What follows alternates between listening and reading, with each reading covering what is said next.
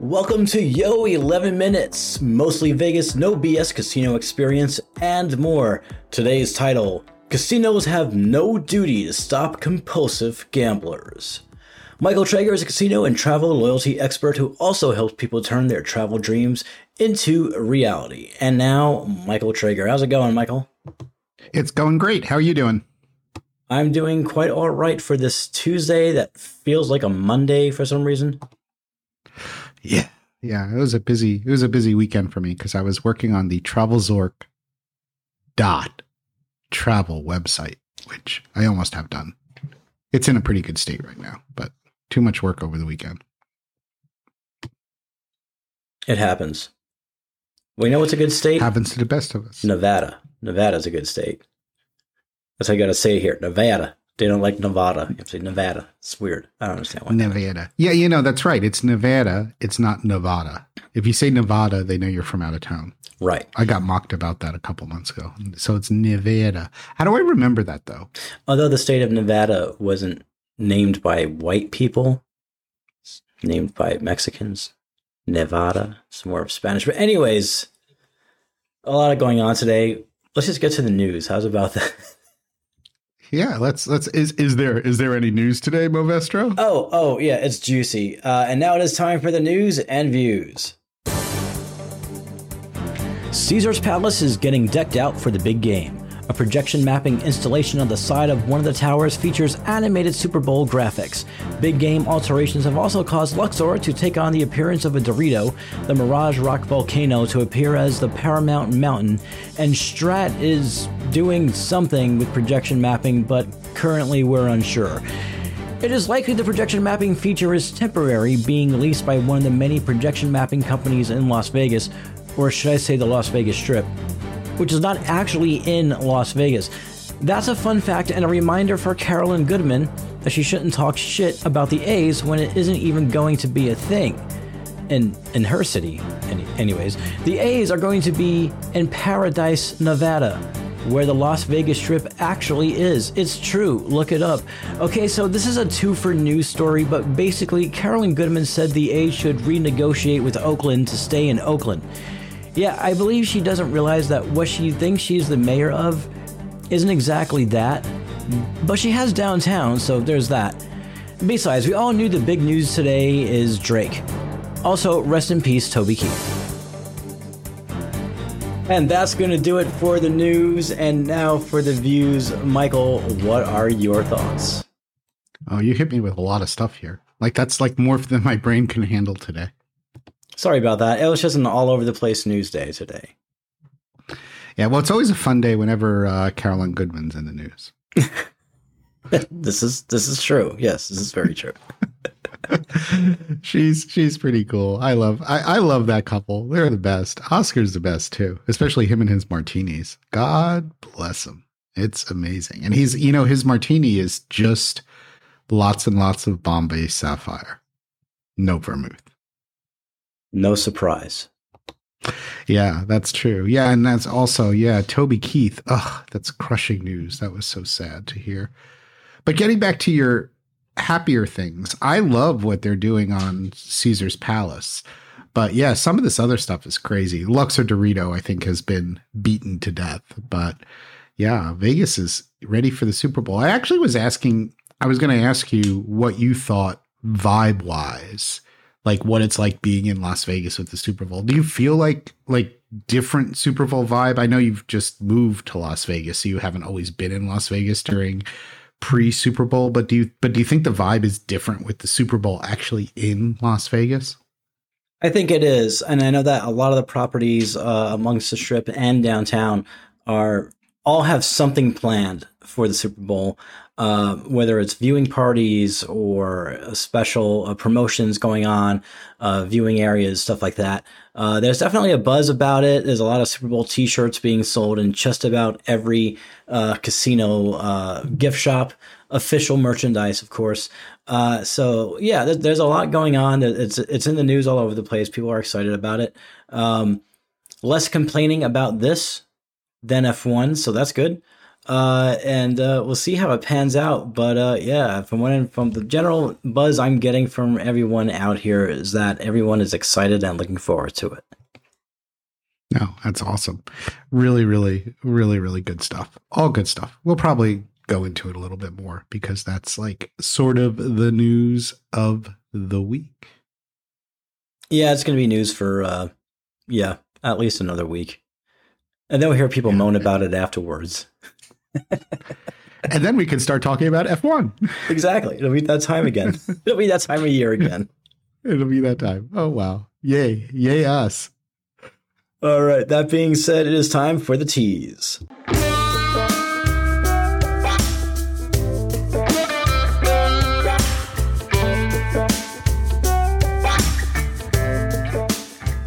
Okay. Well, this isn't necessarily that surprising, but I just wanted to talk about a ruling this week.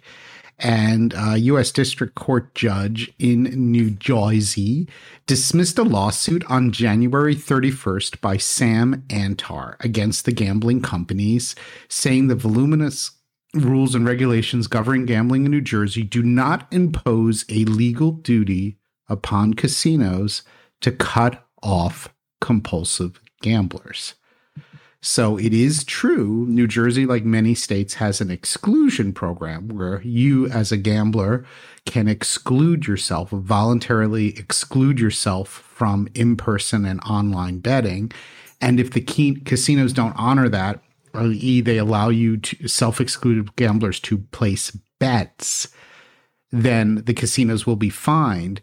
But this was basically, further reinforcing the fact, though, that the casinos don't really have to, quote, police compulsive gambling. And it's interesting. Did you recognize the name Antar? Did that click with you immediately, Sam Antar, or not? Or is that just my generation? Because not me, no.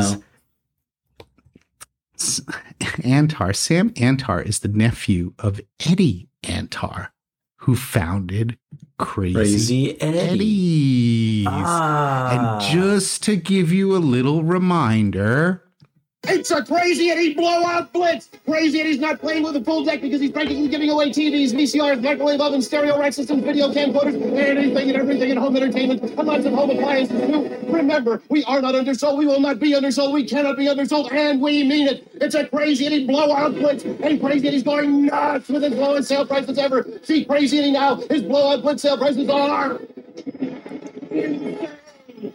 Oh, wow. That was a blast from the past right there. I had to do that. So it was interesting. Not only am I reading the story, I'm like, Antar, wait, is that the Antar related to? And then I'm thinking, okay, so this Sam who did the lawsuit is the nephew of Eddie Antar, who founded Crazy Eddie's electronic stores in the 1970s and 80s. Mm-hmm. And Eddie Antar, Crazy Eddie, defrauded investors out of $74 million and passed away in 2016. And actually, Sam has like a little bit of a history here too.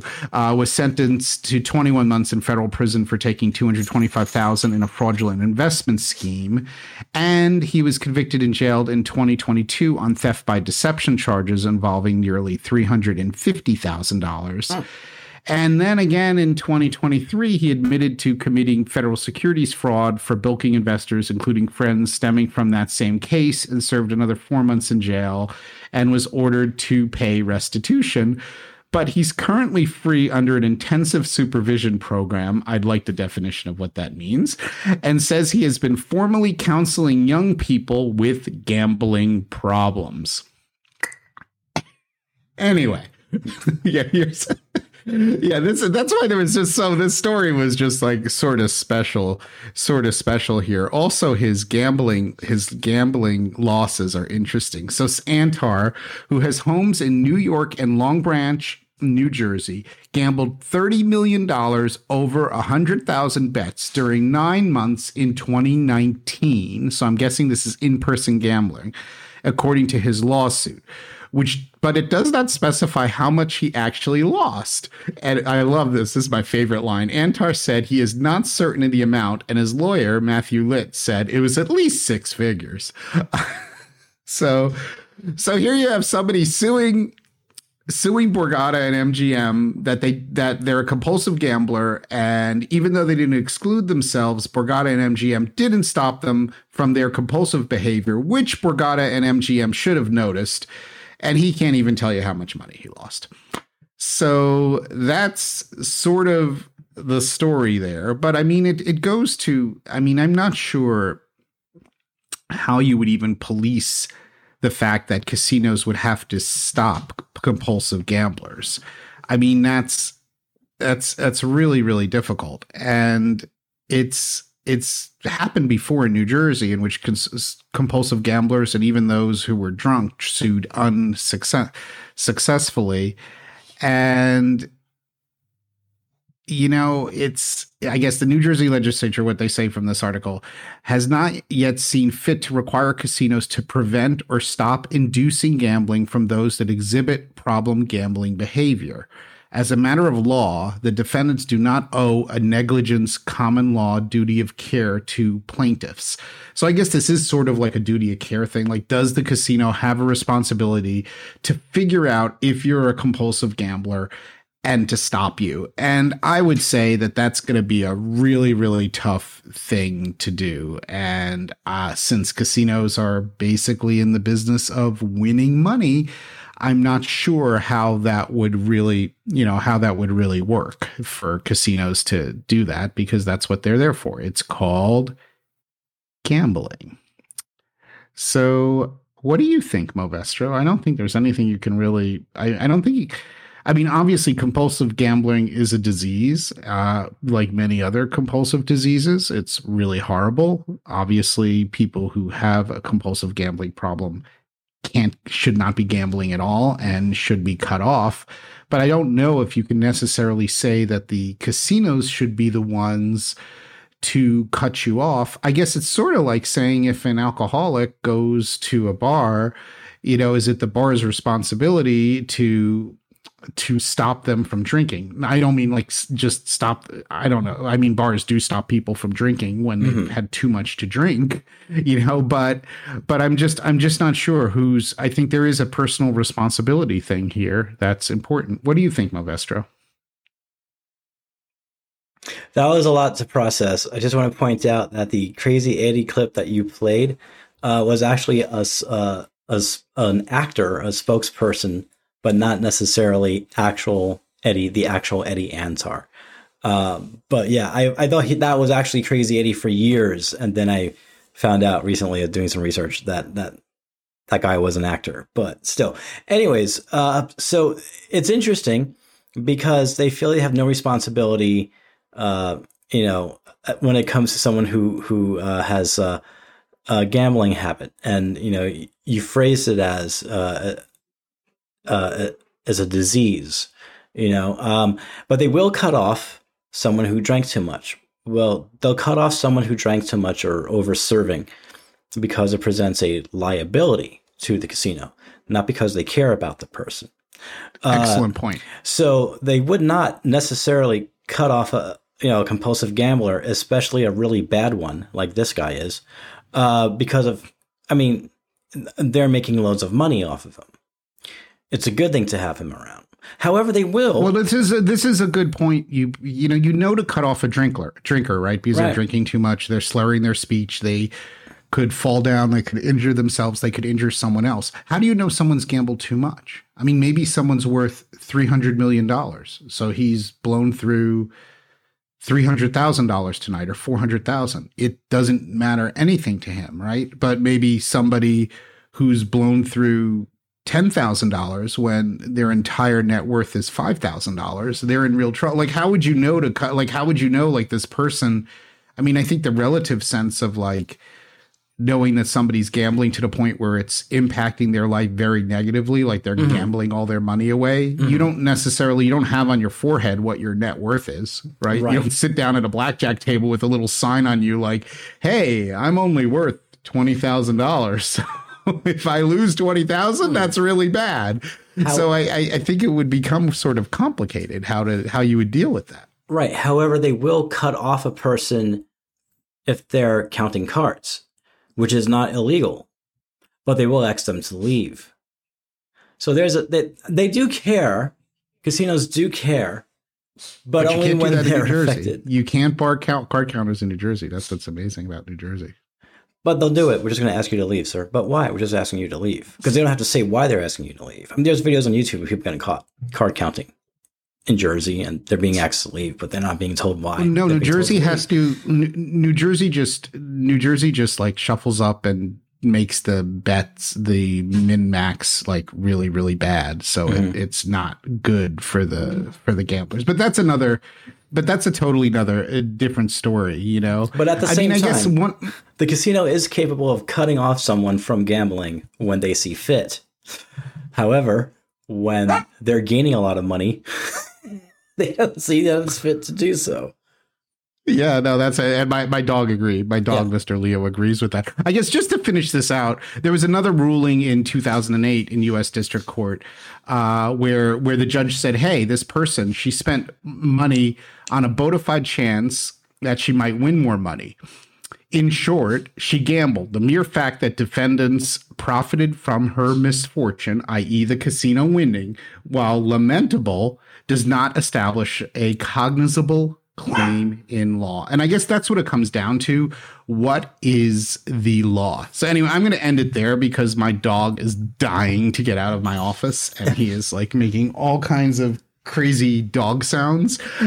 but I think I'd be interested about people's opinions. I tend to be rather libertarian about like I'm very into like personal responsibility, and I'm not sure that I would like to understand how it would work, you know, cutting players off, saying that they're compulsive gamblers, or how you would know that they're either compulsive gamblers or they're just bad gamblers. And hey, there are a lot of people out there who can afford to lose $10,000 a month, $50,000 a month, $10,000 a visit, $100,000 a year. And I don't know if that necessarily puts them into the category of compulsive gamblers. It might put them into the category slightly of committed degenerate gamblers or really lousy gamblers, but I don't know that necessarily makes them compulsive. Good point. I'm also going to look into gambling and addictive gambling as being a disease, because as someone that works in a casino on a daily basis, I haven't caught any signs or symptoms of gambling. So I'm just curious if that's something I should be aware of. Before we get going, do you have any thoughts or anything on your mind that you would like to share? No, that's about it for today. Just wrapping things up on this thought and dealing with my dog who wants out of my office. but no, nothing else other than the fact that if you want to critique it, I haven't told anyone about it. There is a new TravelZork.travel website, and it's going to be pretty great. It's looking pretty good already. And I hope you enjoyed the Eddie, the Crazy Eddie clip. Oh yeah, that for sure was a blast from the past, no doubt about it. It brought back good memories of childhood. Alrighty, well, that's going to do it for this episode. Luxury travel booking, TravelZork Travel. Visit us at travelzorktravel.com to plan your next amazing vacation, and please join the conversation on social media. You can find us easily. All social platforms are at TravelZork. We'll see you next time.